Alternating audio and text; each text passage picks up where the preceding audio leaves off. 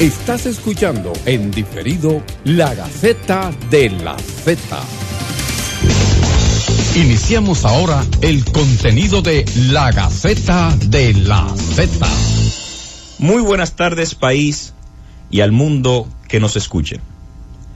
Una de las principales razones para respetar el trabajo de los artistas es que sus interpretaciones son lo que el 95% de las personas teme hacer o no hacen.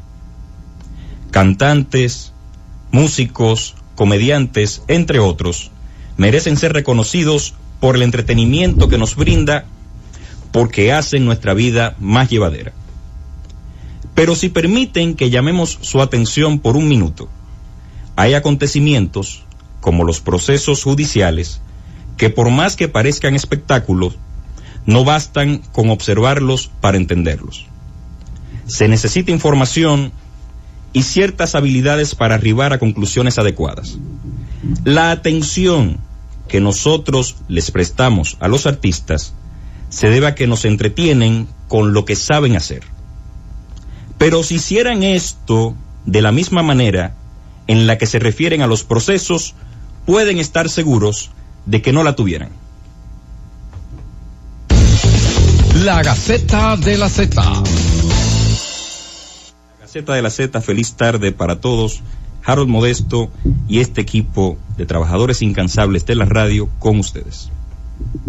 República Dominicana, muy buenas tardes y sean bienvenidos. Vamos hoy a discutir temas y tópicos legales con la capacidad comprensiva que siempre ese pueblo espera que le traduzcan los temas judiciales a un lenguaje simple.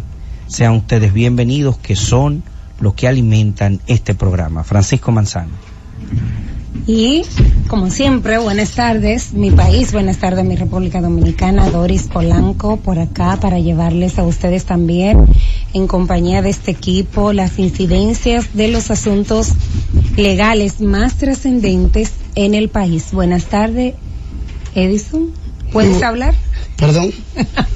¿Puedes hablar? Sí, realmente un poco. Fíjate, quiero primero, después de darle la buenas tardes a la República Dominicana, agradecerles a ustedes un día como hoy, porque yo creo que de vez en cuando debemos hacer una evaluación del programa y de cómo las cosas han ido ocurriendo. Y a propósito de lo que dice Jaro, ahorita diré mi opinión al respecto, pero agradecerle por dar opinión buena, por transmitir valores, los valores que la sociedad quiere de una forma científica. Muy buenas tardes, República Dominicana. Así es. Muchachos, perdón, nosotros no podemos dejar pasar este introito del programa de hoy sin felicitar a nuestro querido Don Willy, que está de cumpleaños en el día de hoy. Sería claro, un pecado. Así que muchas felicidades a Don Willy. Don Cándido está en representación nuestra. Sí, en representación del Pleno de la Gaceta. Kelvin, que también colabora con el programa. Kelvin con nosotros, Kelvin de la Cruz. Está automático en sus cuentas. Sí. Y saludo ya, bueno, pues a Don Bienvenido, que nos ha dado la oportunidad, y como siempre lo tenemos que reseñar, de estar acá. Y a nuestro mentor, el doctor Ricardo Nieves. Miren, también quiero compartir con la comunidad jurídica que el martes pasado estuve yo en representación de la Gaceta de la Z en la puesta en circulación del libro La litigación penal, principio y fin, del defensor público Roberto Quirós. Fue una emotiva y una puesta en circulación cargada de...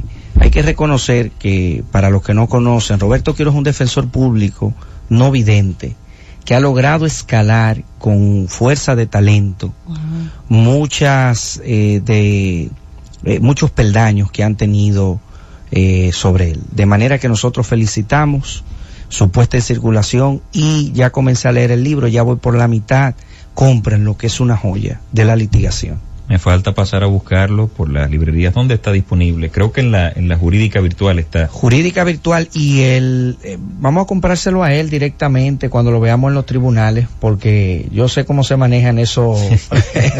Mire, muchachos, vamos a comentar el editorial. Claro que sí, Doris. El editorial de hoy fija la atención en el tema de que ahora todo el que puede tener alcance a un celular, a un dispositivo, a un medio de comunicación, entiende que eso le da la suficiente autoridad para referirse a lo correcto o no correcto de un proceso judicial. Es válido que cualquier ciudadano haga un ejercicio de escrutinio de la realidad judicial, pero no es válido que se refiera sin la debida información.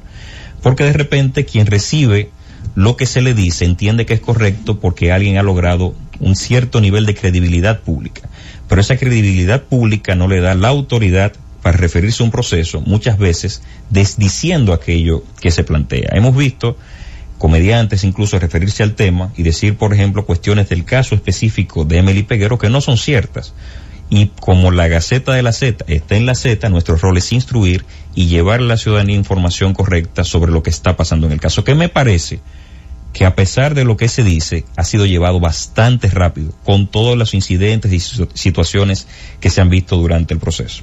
Mira, yo voy a ser responsable en cuanto a mi persona de mencionar a que Chedi García hizo un video haciendo alusión a que el proceso de Emily, para llamarle así, el proceso Emily es talento, ha sido tortuoso para la familia y etcétera. Yo estoy de acuerdo con ella. Y el hecho de que ella sea comediante no le quita como ciudadana los méritos de hacer críticas sobre lo que nosotros hemos criticado durante años. Este programa, todos los sábados, lo que le hace es una crítica constructiva al sistema, de que los procesos judiciales son lentos, costosos, no reflejan la verdad, las pruebas son manipuladas, ese juicio se ve como las pruebas son introducidas en debate fuera de su contexto y desvela una realidad social que vive la justicia de las limitaciones económicas.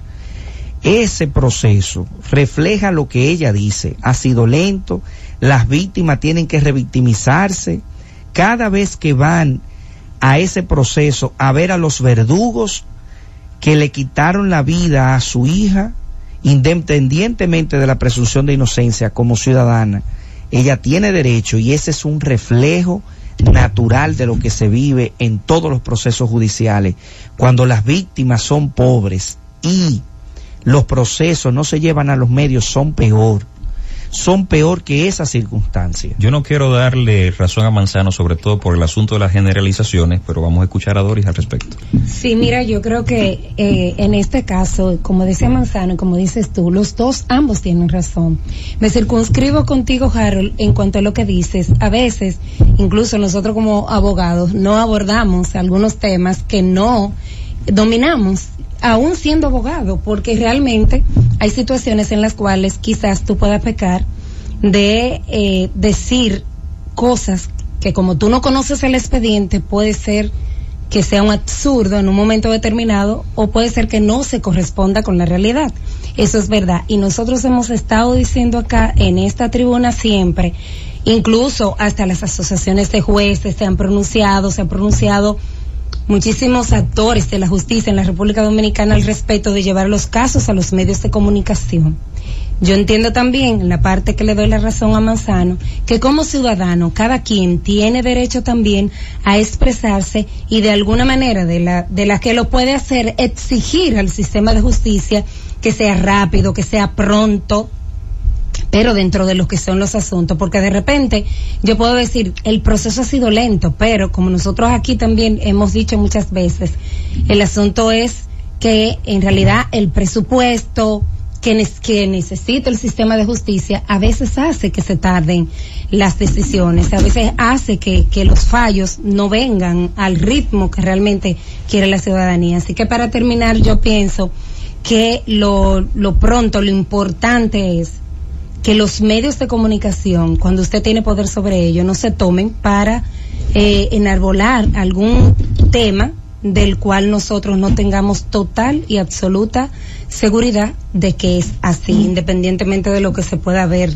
de manera general. Bueno, mi opinión es la siguiente. Yo creo que toda persona tiene derecho a la expresión. Sin embargo, yo creo que cuando usted tiene opinión pública por razón de su ejercicio, su función, su profesión, en el caso de los comediantes, los artistas, los propios presentadores de televisión, de programas casuales, y los propios presentadores de noticias, yo creo que estas personas, además de ese libre derecho a la expresión, tienen también una responsabilidad, porque como dijo Harold, tienen cierto nivel de credibilidad y llega a una población. Entonces, cuando usted va a emitir una opinión determinada, usted tiene que ser cuidadoso con lo que usted establece, porque muchas personas le van a creer. Y no quiere decir que usted no tenga un punto de vista, sino que a veces también tiene que asesorarse, quizás instruirse con un profesional del área antes de emitir una opinión, porque estos micrófonos también importan responsabilidad. Es decir, tenemos la responsabilidad de respetar al público, y tenemos la responsabilidad sobre todo de transmitir los valores institucionales, los valores democráticos por estos micrófonos. Es así, sin dudas es así. Hay varios puntos de vista y seguimos debatiéndolos en este espacio, pero después de la pausa. Sigue la Gaceta de la Z. De regreso en la Gaceta de la Z, en el programa donde se discuten las cosas conforme a realidades objetivas y sin pasiones. El proceso penal dura 4 años, o puede durar 4 años, duración máxima. Cuando se dice que el caso Emily Peguero es lento, alguna variable objetiva debemos tener. Dentro de ellas, cuánto duran los demás procesos en un sistema de justicia que está sobrecargado de procesos, sobre todo en San Francisco, que es un espacio de tanta violencia, de tantos ilícitos de drogas, sí, que se le dé el tratamiento que en un año ya se esté en juicio de fondo con relación al común denominador de los procesos, Edison Joel Peña, es algo a lo que hay que prestarle atención antes de decir que el proceso es lento. No es que sea la panacea, no es que sea el mejor ritmo que lleva, pero con relación al común denominador de los procesos, no va mal. Yo creo que el proceso ha ido de manera rápida, a pesar de que el Ministerio Público ha tenido una gran labor en cuanto a la investigación, toda vez que lo que se ha podido hasta el momento identificar es que se ha tratado de distraer algunas pruebas. Entonces el Ministerio Público, en vista de eso, ha tenido que hacer una investigación que yo entiendo que la ha hecho muy bien hasta el momento. Obviamente ya desapareció la investigación después que presenta requerimiento conclusivo. Entonces yo creo que después que está en manos de la justicia, ciertamente el proceso ha ido avanzando. Obviamente, a pesar de todos los incidentes. Sí, claro está. Obviamente hay una situación, y es que este fue un hecho que consternó a la comunidad en sentido general, consternó a la población. Entonces la población, en vista de este hecho y en vista incluso de una rueda de prensa que los imputados dieron en su momento, donde el pueblo se sintió de alguna manera traicionado, burlado, el pueblo que ha querido, y esas expresiones de estas personas que ustedes han mencionado, no es otra cosa que la indignación que tienen de que este hecho ocurrió, y todavía no tienen un resultado. Obviamente yo creo que independientemente de la indignación del pueblo, el sistema está para aplicar justicia, y cada persona será responsable del hecho individual que cometió en este abominable y terrorífico evento que dio como resultado final la muerte de esta pobre joven, o niña básicamente. Entonces yo entiendo que basado en esto, el morbo, que es legítimo, yo siempre he dicho que es legítimo que el pueblo quiera justicia cuando un evento es tan traumático como este. Obviamente es natural. No puede, exactamente. La legitimidad de eso va a depender de que no contribuya a los excesos. Y que no se viola el debido proceso, y aquí está, entonces la justicia está para ello. Si para ello tiene que tomarse un año y algo, obviamente siempre aspiremos que sea más rápido, entonces que intervenga la justicia, no para que aplique la agresividad que el pueblo quiere, sino para que aplique justicia, es decir, cada quien según su participación en el hecho, y cada quien en función de de su hecho propio, porque lo que se va a juzgar en definitiva es el hecho individual de cada uno de ellos en este abominable. Pero lo que pasa es, si la verdad, Manzano, en esta abominación, si la verdad fuera tan fácil de obtener, no fuera ni siquiera necesario la existencia del sistema. Ahí voy, Harold. Del mismo juicio. Ahí voy, claro. Harold. Mira, Chedi, como dice Manzano, tenés razón en el punto de vista de que ella dice, pero la entraron en una caja, en un bulto, la encontraron, o sea, eso no es prueba. Lo que pasa es que técnicamente no es lo mismo que de repente, y yo tengo un ejemplo clarísimo que siempre pongo, tú puedes tener un criminal, una persona muerta en ese momento, que tú le encuentres con un cuchillo en la mano y otra persona sacándole el cuchillo, y no necesariamente fue esa persona que se lo entró. Es así. ¿Entiendes? Entonces, la prueba, la forma de obtener las pruebas es una. Y otra cosa es también las valoraciones que vienen de cada una de las pruebas y todo eso, que no puede ser así a vuelo de pájaro, y esto es beneficioso no solamente en el sentido del victimario, que en este caso también tiene sus derechos, sino más a favor de la víctima. Así que paciencia, yo confío en la justicia. Decía Voltaire que las sociedades civilizadas no suprimen la barbarie, sino que la perfeccionan. Yo estoy completamente de acuerdo en que si hay un proceso, por más gravoso o molestoso que sea, siempre he hablado de un profesor que se llama Luigi Ferraioli, que dice que los jueces dan decisiones contramayoritarias. Las únicas decisiones no democráticas en el sistema son las que dan los jueces. Los jueces no están obligados a calmar el clamor del público, calmar el clamor popular o dar decisiones populares. Están los únicos funcionarios que están ajustados a la estricta legalidad son los jueces, y debe de ser así. Ahora, eso no quiere decir, y pongo dos ejemplos de dos casos, que la ciudadanía no acepte con desquebrajor, con dolor, aun cuando se comete un fallo judicial. Por ejemplo, el caso Jeff Simpson en Estados Unidos, hubo una contaminación de todas las pruebas, que con un guante se tomaron todas las evidencias y eso colapsó, porque se decía, si no fixes is not culpable.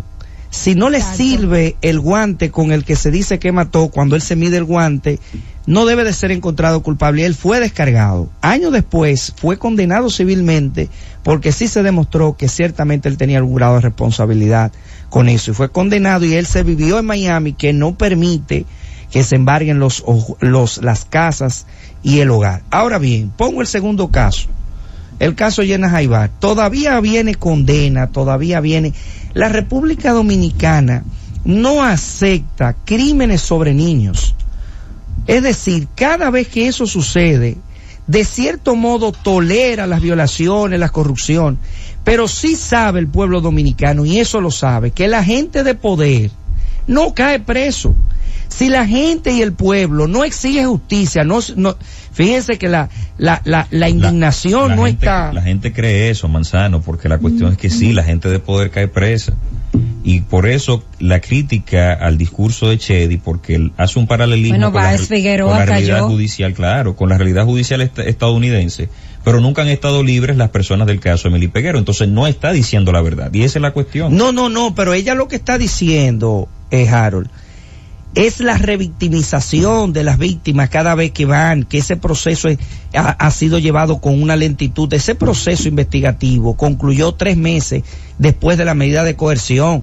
Que yo sepa, ese caso no se ha declarado complejo, y aún si se ha declarado complejo, los plazos de investigación ya debieron de haber acabado, pero eso debe de ser una radiografía, porque nosotros somos científicos. Pero los plazos de investigación ya acabaron. Si presentaron acusaciones porque acabó la investigación. Entonces, yo creo que el juicio ha llevado, además para lo complejo que es, y como se han querido reconstruir los hechos en la audiencia, porque escúchame más. La dosis de espectáculo que se le ha colocado en el programa. Pero otra cosa es que los procesos, yo pienso que ese proceso no se hubiese espectacularizado tanto y quizás hubiese tenido un resultado. Ya ahí te compro la tesis de la dilación de cualquier proceso. Ese caso, lamentablemente, vamos a ser sinceros. Recuerda los cambios de las defensas.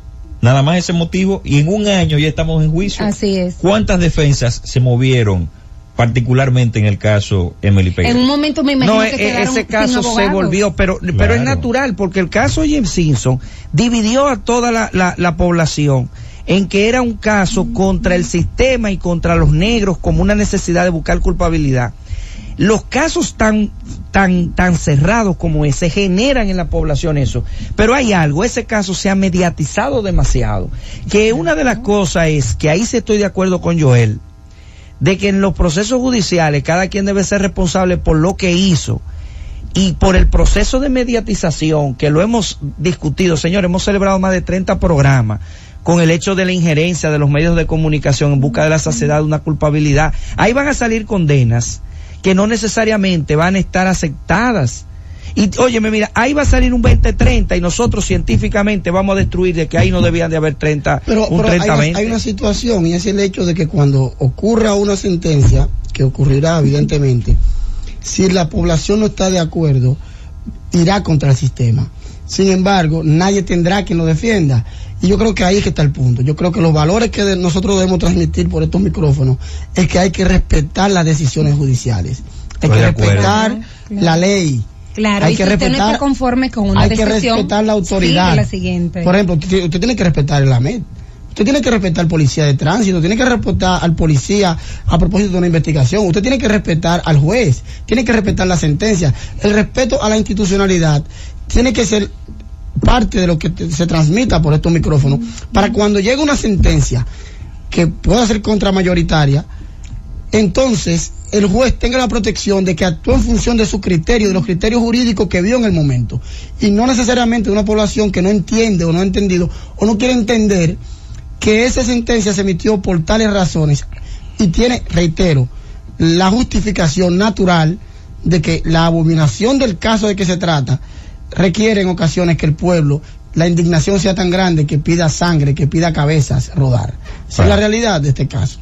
Para eso es el sistema, precisamente, para evitar que esa indignación, que ese movimiento, de repente, de forma abusiva, entonces haga que las personas crean que están en la posibilidad de hacer justicia con sus propias manos. Así es. No puede ser, no se puede aceptar, es como hacer el paralelismo.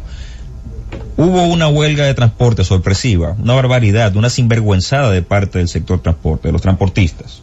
Claro que sí, pero no, eso no justifica que un grupo de personas se ponga en el medio de la calle y no permitan que usted y yo transitemos.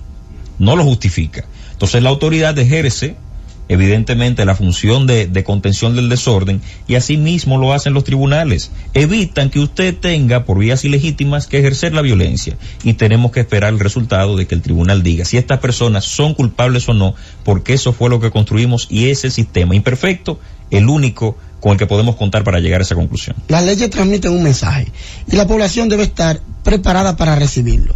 Entonces el lenguaje debe ser el mismo, es decir, si yo me comunico contigo, te emito un mensaje en un lenguaje, obviamente tú tienes que entenderlo. Entonces, ¿cuál es el deber de la población? Tratar de que todo el mundo hable el mismo lenguaje institucional, de que todo el mundo sepa que si se va en rojo, evidentemente vendrá una sanción. Ese debe ser el mensaje que se envía. Es decir, y cuando eso pase, estaremos construyendo una conciencia social que va de alguna manera a facilitar el cumplimiento de la norma, porque cuando tú sepas que cuando cometas algo incorrecto sobre ti sobrevendrá la autoridad, el peso de la ley, entonces probablemente tú te contengas para hacerlo, porque ya tú entendiste el mensaje. Ahora, si tú no respetas la autoridad, tú no respetas la decisión de un juez, tú no respetas la autoridad de cualquier institución determinada, entonces no estamos hablando el mismo lenguaje, porque cuando un amete te mande a parar, tú lo vas a grabar, lo vas a ofender, y hemos visto casos que están en los medios de comunicación, porque en la República Dominicana se están hablando lenguajes diferentes. Uno se está hablando en la población general y otro se pretende instruir desde las instituciones, pero no se logra. Es menos grave, no es menos grave que cuando el juez, a sabiendas de que no puede imponer prisión, la impone por el rumor y por el ataque de los medios, y cuando el juez, sabiendo que no existen elementos para condenar, también condena. Volvemos después de la pausa. Sigue la Gaceta de la Z. De regreso en la Gaceta de la Z, 5:27 esta tarde, conversando de los temas de actualidad jurídica nacional, y a veces nos metemos en temas internacionales porque aquí hay diversidad, hay contenido y hay opinión de calidad. Doris. Así mismo es, y en esta tarde, así como recogiendo ya rapidito, porque la fecha del Congreso que tiene el Tribunal Superior Electoral, Congreso Internacional justicia electoral y valores democráticos, sobre las competencias de los órganos electorales. Esto quiere decir que ya el 16, 17 y 18 de los corrientes, la próxima semana, en el Hotel Sheraton, ya estaremos dándonos cita con todos los expositores que, como hemos dicho, vienen de diferentes países, y por eso se ha catalogado este evento como un congreso internacional donde convergen los principales expositores de los temas electorales de todos los países de la región, incluyendo Manuel Alcántara, que vendrá a poner a circular su obra política, La esquina desnuda, la política. Esto es para el jueves a las 7 de la noche, como tema de clausura, una conferencia súper especial que va a tener él también. Y los demás expositores, decirle también, abuelo de pájaro, así ya para terminar, que el primer día de inauguración del evento, el Tribunal Superior Electoral también va a tener la puesta en circulación de un diccionario electoral que se ha redactado para el Tribunal de la República Dominicana. Y ustedes pueden comunicarse a la página www.tce.gov.do y ir ahí donde encontrará todas las informaciones del lugar para usted poderse inscribir, bajar el formulario, inscribirse. 5,000 pesos para profesionales y 3,750 para estudiantes. El teléfono es 809-535-0075. Todo el mundo para el Congreso. Así es. También quiero aprovechar la oportunidad para anunciar el seminario especializado en responsabilidad civil que se va a desarrollar en la Universidad Central del Este en San Pedro de Macorís los días 14, 21 y 28 de octubre. Con los siguientes expositores: el magistrado Enrique de Wint, el magistrado Octavio Mata y el magistrado René García, que también son aliados de este espacio. Para más información acerca del evento, comuníquense con los teléfonos 809-961-5314, 809-931-2456 y 809-529-3562, extensión 2231. Seminario especializado en responsabilidad civil en la Universidad Central del Este. Y tenemos que seguir entrando en temas. Y hay un tema en particular que es el del indulto del expresidente Alberto Fujimori, que en Perú yo nunca pensé que con el tiempo que transcurrió después de los gobiernos de Fujimori, del gobierno de Fujimori, su indulto y luego la revocación del indulto iban a tener que ver algo con el caso de Brecht. Yo nunca pensé que algo como eso, una cuestión de crímenes de lesa humanidad, iba a coincidir en América Latina con el caso de corrupción más importante o más relevante de toda la región. Y así pasó. A Fujimori, por razones humanitarias, un indulto que es constitucional se le concedió. Sin embargo, luego de la salida del poder, de la renuncia del expresidente Pedro Pablo Kuczynski, entonces se revoca el indulto. Cambia la configuración del poder, que parece que le apostó a que sencillamente no le hicieran el juicio político, pero como que era el juicio político iba de camino y renunció antes de que lo destituyeran. Asumió la presidencia el vicepresidente del Perú y se revoca más tarde por la Suprema Corte de Justicia el indulto. La Suprema la revoca. Un caso, me parece que nunca antes visto, en que el Poder Judicial revoca una decisión de tanta autoridad como la del indulto de parte del Poder Ejecutivo. Y quisiéramos analizar algunos aspectos relevantes sobre el tema, sobre todo porque manda un mensaje respecto al control del poder. Ya el poder político en manos del Ejecutivo no es tan absoluto como para lograr una salida, un perdón de esta naturaleza, en un caso de lesa humanidad en el que hubo una sentencia de la Corte Interamericana sin que intervengan otros poderes del Estado cuando hay irregularidades particulares. Y eso manda un mensaje claro de que las cuestiones de control del poder en América Latina van cambiando significativamente. Mira, el indulto como figura, para aquellos que van en un carro público y se preguntan, pero ¿qué es lo que es un indulto?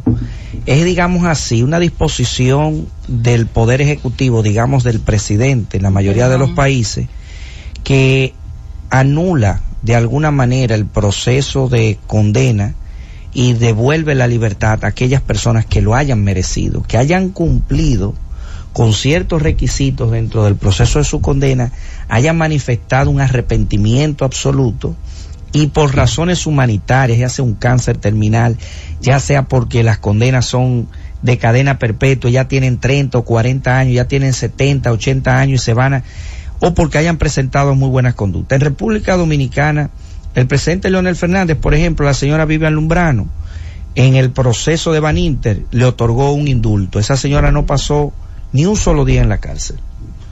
No, y por ejemplo en Estados Unidos, pero vamos a poner que fue una facultad, es decir, que hay un ejemplo vivo en República Dominicana de un caso.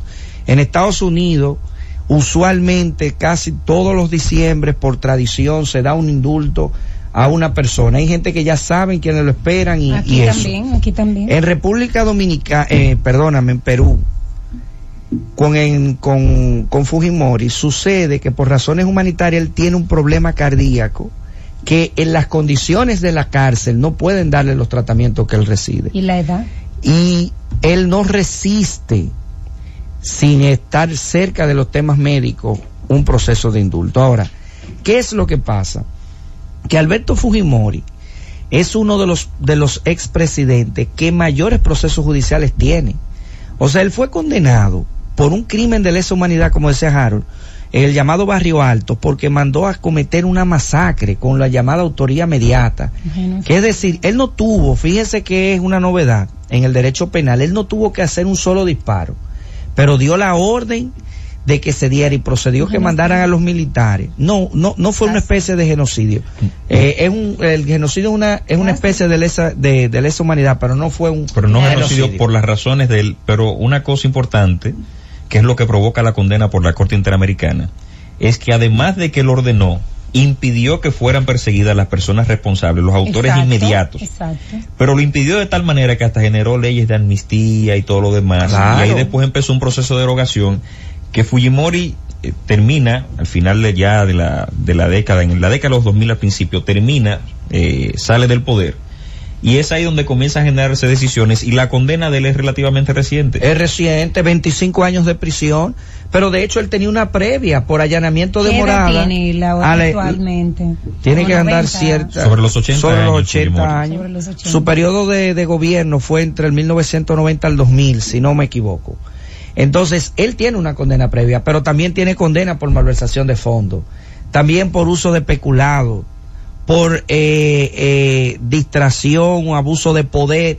Es decir, es una de las personas que más ha violentado y que ha sido condenado, pero es un sistema que funciona. Fíjate que Perú dijo no, y sometieron, y la razón por la que se anuló, dijo, es que las víctimas de la cual él agredió todavía no hay un resarcimiento lo suficiente como para establecer, y le negaron el indulto con una institucionalidad férrea.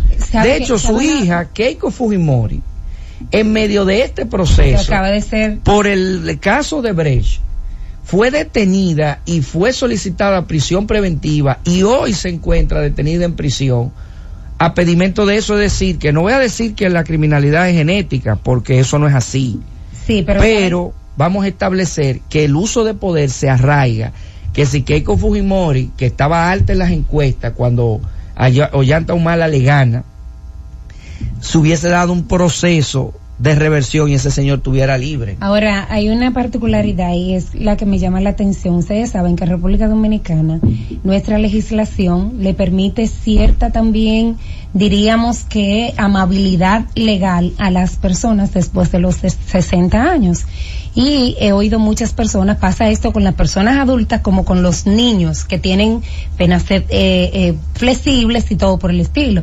Esto sería para nosotros, en derecho comparado y todo por el estilo, quizás una jurisprudencia en Latinoamérica. Ahora mismo nosotros estamos mirando muchísimos casos que tenemos que vernos en esos espejos, y como yo siempre digo, la sociedad avanza, igual avanza el derecho. No hay avance de la sociedad sin que el derecho avance, y todos estos asuntos que se dan en otros países, nosotros también lo vemos, y a veces calcamos. Ahora la gente dice, ¿es esto tan humano que a esta edad de él se le persiga quizás de esta manera y que se le disuelva el indulto, y que entendiéndose que tiene un problema cardíaco, esto es un problema de humanidad, pero como dice Manzano también, y las personas violentadas y vulneradas en todos los sentidos, a lo que también él le hizo daño? Fíjate, Doris, el problema de Fujimori es que Fujimori controló tanto el poder, contuvo tanto el poder judicial, que buscaba salirse con la suya, como lo hizo Pinochet, como lo hicieron otros, que su sentencia condenatoria de un asunto ocurrido a principios en el 91 es en el año 2009. Ese es el problema de Fujimori. Y toda la legislación penal en América Latina se movió a que esos compromisos en que se plasmaron en los tratados internacionales para lograr la imprescriptibilidad de los ilícitos o crímenes de lesa humanidad no es coincidente con situaciones como esta, en las cuales el perdón impide el cumplimiento de la condena. Porque ¿para qué hacer imprescriptibles estos ilícitos si al final de la jornada aquello, ya que no se puede reparar las víctimas, porque como díganme, en esas condiciones, por lo menos que tengan la conciencia de que el poder no se salió con la suya? Y la Corte Interamericana en múltiples ocasiones se ha referido a la cuestión y dice, las leyes de amnistía, esta manifestación de los indultos en estos casos de lesa humanidad obstaculizan el ejercicio de la justicia penal y la justa respuesta que merecen las víctimas en los casos de lesa humanidad. No, pero lo que tú estás diciendo, mira, es cierto, y hay que destacar eso, que es la Corte Interamericana de Derechos Humanos la que se niega la posición del indulto. Exacto. Fíjense que inclusive República Dominicana debería el presidente Danilo Medina dar indultos, porque eso es una forma de premiar el buen comportamiento. Pero en Navidad aquí lo hacen, lo que pasa es que no sale tanto, pero siempre se hace menos, debería ser más, pero, con más frecuencia. Se hace ahora. Ustedes, lo interpelo, ¿ustedes están a favor o en contra del indulto de Fujimori? Yo creo que todo el que es técnico está de acuerdo con el indulto, eso no es, pero con el de Fujimori yo no estoy de acuerdo. Exacto, ahí voy, es con el de Fujimori. No estoy de acuerdo. Yo no quiero que él se muera en prisión, pero que cumpla su condena, porque hasta la Biblia manda que el que irrumpió la ley, la Biblia es la primera que habla de leyes, acuérdate. El que irrumpió la ley, que cumpla, eso dice la Biblia. Que cumpla Fujimori, y lo veremos después de que cumpla su condena, así como ustedes. Aquí, y si no se arrepiente, allá abajo. Así como ustedes seguirán en la primera planta. Así como ustedes seguirán escuchándonos después de la pausa. Sigue la Gaceta de la Z.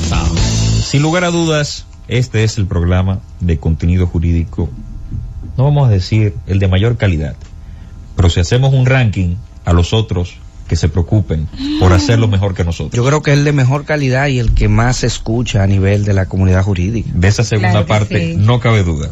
En la Gaceta de la Z también valoramos las cuestiones que son positivas.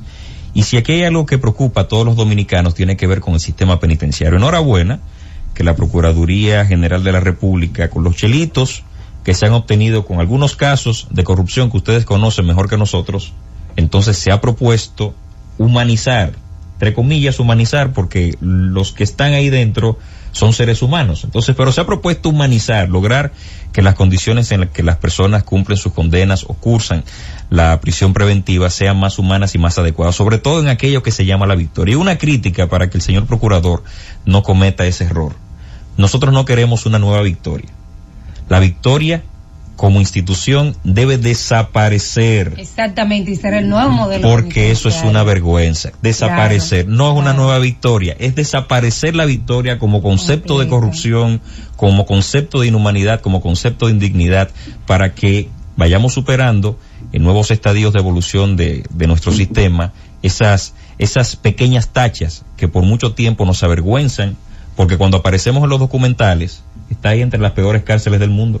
Harold. En la República Dominicana, que es un país en vías de desarrollo, que debe, para demostrar que en realidad está en vías, está en el camino. Te voy a decir dos contrastes. Pero a Harold que le aclare a la gente que él ha dicho que tiene la Procuraduría unos recursos que ha obtenido de algunos casos, para que la gente sepa cómo se obtienen este dinero de la captación de bienes que... Los mencionamos el caso de Brecht, que produjo un acuerdo por una colaboración eficaz. Todavía no sabemos qué tan eficaz es, hasta tanto no se logren las condenas, pero hay unos recursos ahí y Odebrecht ha comenzado a pagar eso. Y el procedimiento penal abreviado, en el caso de Embraer, que produce inmediatamente entonces el depósito de unos recursos, y me parece que ya eso se cumplió con la finalidad de dedicar ese dinerito al sistema penitenciario. Qué bien por esa parte. Pero mira el contraste que tú has dicho. Nosotros salimos, según el Fondo Monetario Internacional, en el día de hoy, en la lista encabezando el país con mayor crecimiento económico de América Latina y uno de los 10 países del mundo con mayor crecimiento económico, y tenemos también al mismo tiempo las peores condiciones de educación, salud, medio ambiente y hacinamiento de presos. ¿Quién no ha ido a la Victoria? Miren, la mayoría de los abogados no ha ido a la Victoria, solo lo que ejercemos. Estudiando porque hay que ir obligado, pero esa visita no es cosa de. Yo leí una vez que los derechos humanos no se acaban en el condenado por la emisión de la sentencia definitiva, sino al contrario, es ahí en que empieza. Claro. Porque es ahí cuando más lo necesitan. Ir a la cárcel de la Victoria es 6 gente en una cárcel hecha para una sola persona. 6 gentes. Óyeme. Pero en la Victoria, señores, uno de los pecados capitales del preso es dormirse en el espacio que reivindicó otro preso, en el que estableció soberanía. Claro. ¿Y sabe qué tiene que hacer ese preso? Dormir separado, guindado de una varilla, para evitar caer en los mosaicos de otro preso, que ya dijo que eso era suyo. Oiga, no, pero yo te voy a decir esto, yo te voy a decir el hacinamiento, Manzano, el espacio que le corresponde a cada interno en la Victoria, según cálculos, porque la Victoria fue diseñada para una cantidad determinada de internos, es medio metro cuadrado. En medio metro cuadrado nadie se puede reinsertar en la sociedad. Nadie. De forma pero yo te voy a decir algo. Mira, una vez unos abogados hicimos un ejercicio de que en el lugar donde en los bienes raíces se mide, ¿verdad?, por el metro cuadrado, en el lugar más millonario, el más caro del país, paradójicamente, es la Victoria. La Victoria, el metro cuadrado, para tú comprarlo, porque hay que comprar el lugar donde se vive ahí, para tú comprarlo, el metro cuadrado es más caro que el ensanche Piantini o el ensanche Serrayés, o Naco, o La Esperilla. ¿Por qué? Porque el metro cuadrado te cuesta casi 200,000 pesos, Dios. Mientras que aquí te cuesta 70, 80,000 pesos, 1,000 o 2,000 dólares el metro. Es decir, que el hacinamiento que hay ahí no contribuye, y es que debemos de recordar, hay que recordarle a la población que las cárceles no deberían de ser un lugar malo cuando el delincuente es primario. Cuando ese delincuente comete delitos de bagatela, no todos son homicidas, no todos son personas que no se pueden recuperar de esa cosa. Que sea el nuevo modelo penitenciario quien impere en la Victoria. Bueno, lo que pasa es que, miren, pero anda circulando un video donde una señora la llama y le dice, mire, usted ha ganado un premio. Oye esto, Jaro, usted ha ganado un premio. La señora le dice, sí, ¿de dónde? De tal empresa. De tal empresa. Ella le dice, pero ¿quién me habla? Fulano de tal. Pero, ¿de qué departamento? Le dice, del departamento tal en la Kennedy, de que tal y tal sitio. Ella le dice, pero un momentito, yo trabajo en esa empresa y trabajo en ese mismo segundo piso y yo conozco a todo el mundo y tú no me reconoces la voz. Le digo, señora, mire, le vamos a decir la verdad. Nosotros somos de la cárcel, nos estamos buscando, es verdad, usted está hablando la verdad y de tal cosa. Es decir, los mayores fraudes, y yo he participado, una vez participé como abogado de delitos de telecomunicaciones, de alta tecnología. Y el infractor, ¿tú sabes dónde estaba? En la cárcel. Se acondicionaba los minutos y los vendía para Cuba para poder hacer redicionamiento de esa cosa. Se logró condena. Pero él estaba... Hay algunas instituciones que han llamado incluso por spot de periódicos que estén atentos por esas llamadas, pero siguen las llamadas. A mí me llamaron ayer, a mí me llamó un sobrino que me dice, tío, y digo, dígame quién me habla. Su sobrino. De una vez me di cuenta, en un teléfono nuevo que tengo en la casa. El mismo perfil, el ruido en el ambiente, desde las cárceles. Y tuve una vez una cliente que entonces se había sacado la lotería, pero donde se movieron los bolos fue la Victoria también. Y mandó un dinero pensando en que le estaba pagando el dinero al que le dio los números y le generó, le mandaron información falsa, y ahí entonces cayó en el gancho por no informarse un poco de bueno, pero han habido casos, de hecho, de triangulación de llamadas, de muertes que se orquestan, secuestros también, secuestros que se organizan, de venta de cosas. Llamar, Harold, o hay llamadas. De hecho, hay un gran caso que establecía que una de las formas en otros países, por ejemplo como Colombia, Honduras, donde hay una alta tasa de homicidio por de cada 100,000 habitantes, que una forma de ellos protegerse es estar entrando a las cárceles, porque cuando agarran al grupo y desmantelan la banda, tú te quedas solo entonces tú cometes cualquier delito de bagatela para ir reorganizarte dentro de las cárceles. Las cárceles no son ningún medio reorganizativo, no se deja de delinquir porque usted lo entre en la prisión, sigue la delincuencia intacta, los contactos, las langostas, los whisky, todo entra sin ningún problema. Pero la Victoria no entra langosta.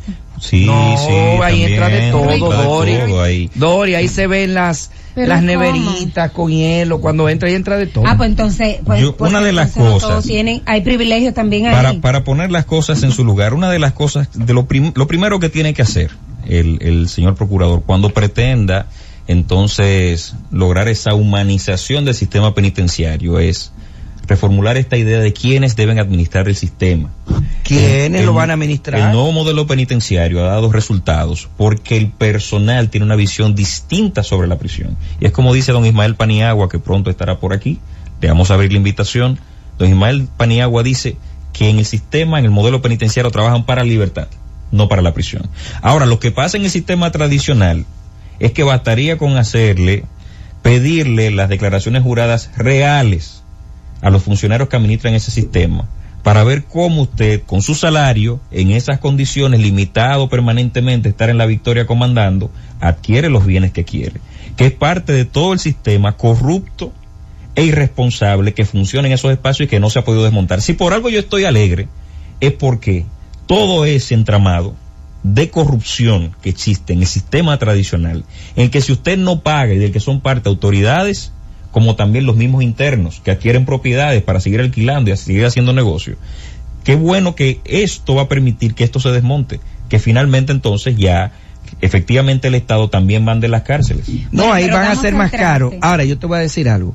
Una cárcel debe separar los preventivos de esos que son condenados, y por condenados hay que dividirlos, los que son de crímenes de cierta importancia con crímenes que son de bagatela. Tú no puedes mezclar a un preso preventivo en una misma celda con un condenado por homicidio, que se haya robado un salami, y otro por el robo de un celular. Es decir, ya después que tú estás condenado debe haber categorización de prisionero. Pero yo pienso que ahí termina. Y la ley lo establece, hay Doris.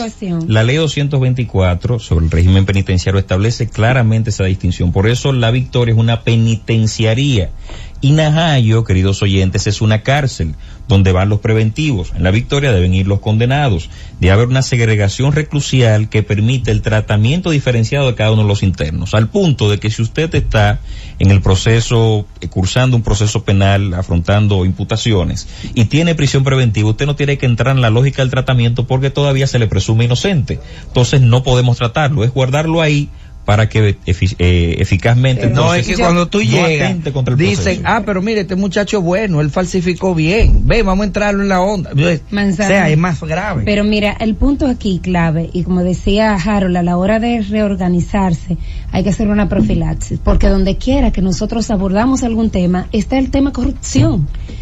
¿Con quién? ¿En coinonía de quién se hace todas esas llamadas, se hace todo esto de que yo tengo que tener privilegio en la cárcel, que tengo que recibo tal o cual cosa? ¿Quién me ayuda?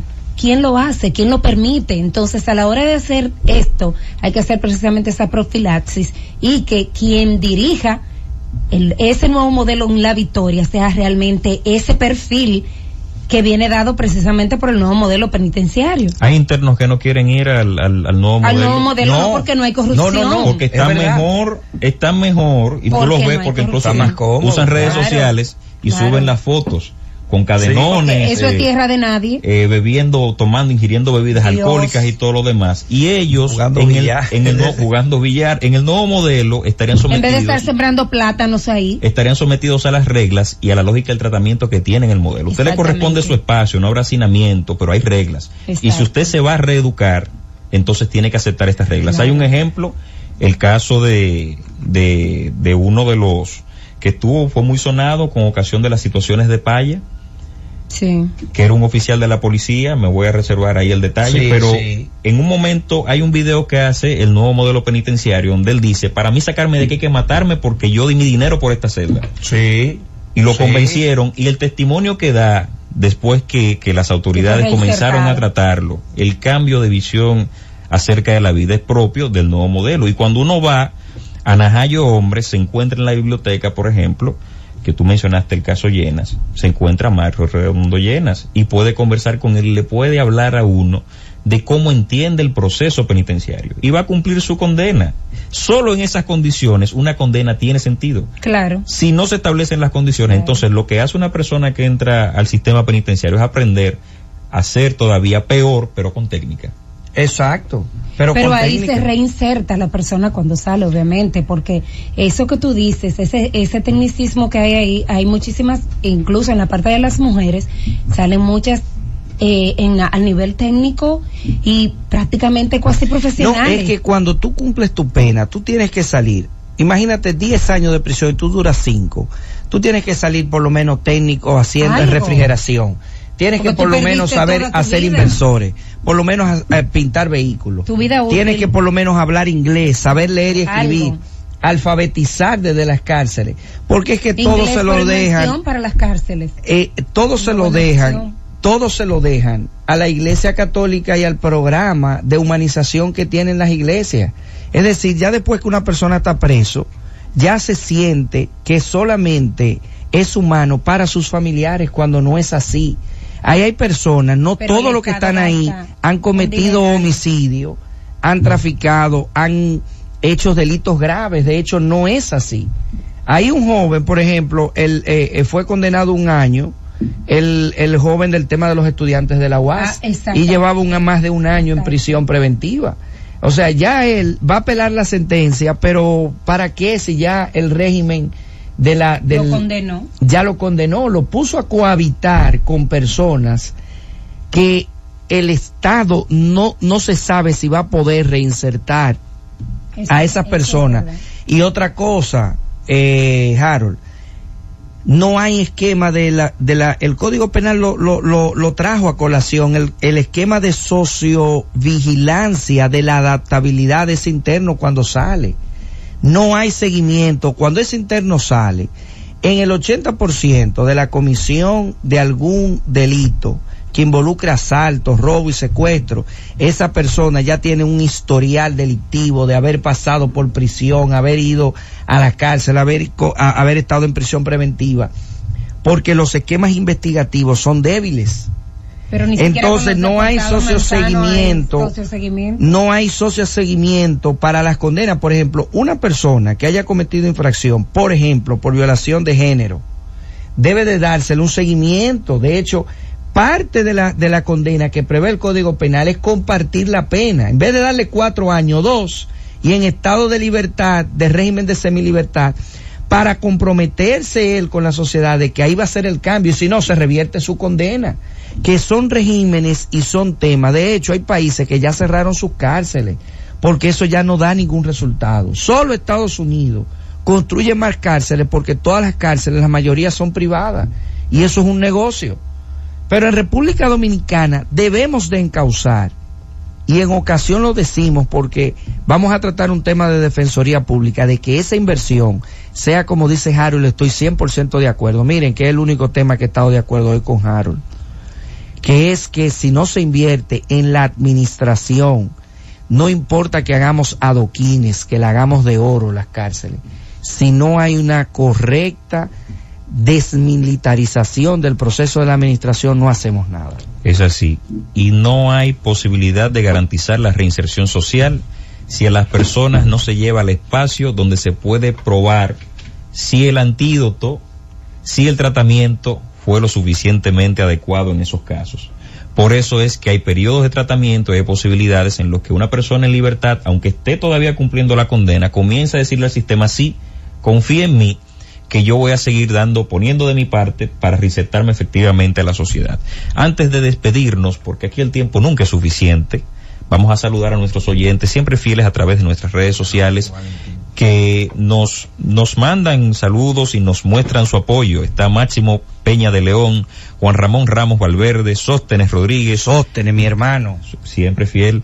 Carlos Humberto Ramos, José Fernando Pérez Volques, el profesor Pérez Volques. Profe, saludos. Saludos al profesor Carmen Fernández, la magistrada Elka Reyes Olivo, que yo no sé si todavía está por Oriente, pero es desde allá que nos está sintonizando. Siempre la magistrada. Gracias a las redes sociales. Y queridos amigos, se nos ha acabado el tiempo, así que en una próxima entrega de la Gaceta de la Z, contenido jurídico de actualidad. Será hasta el próximo sábado. Bye bye. La Gaceta de la Z.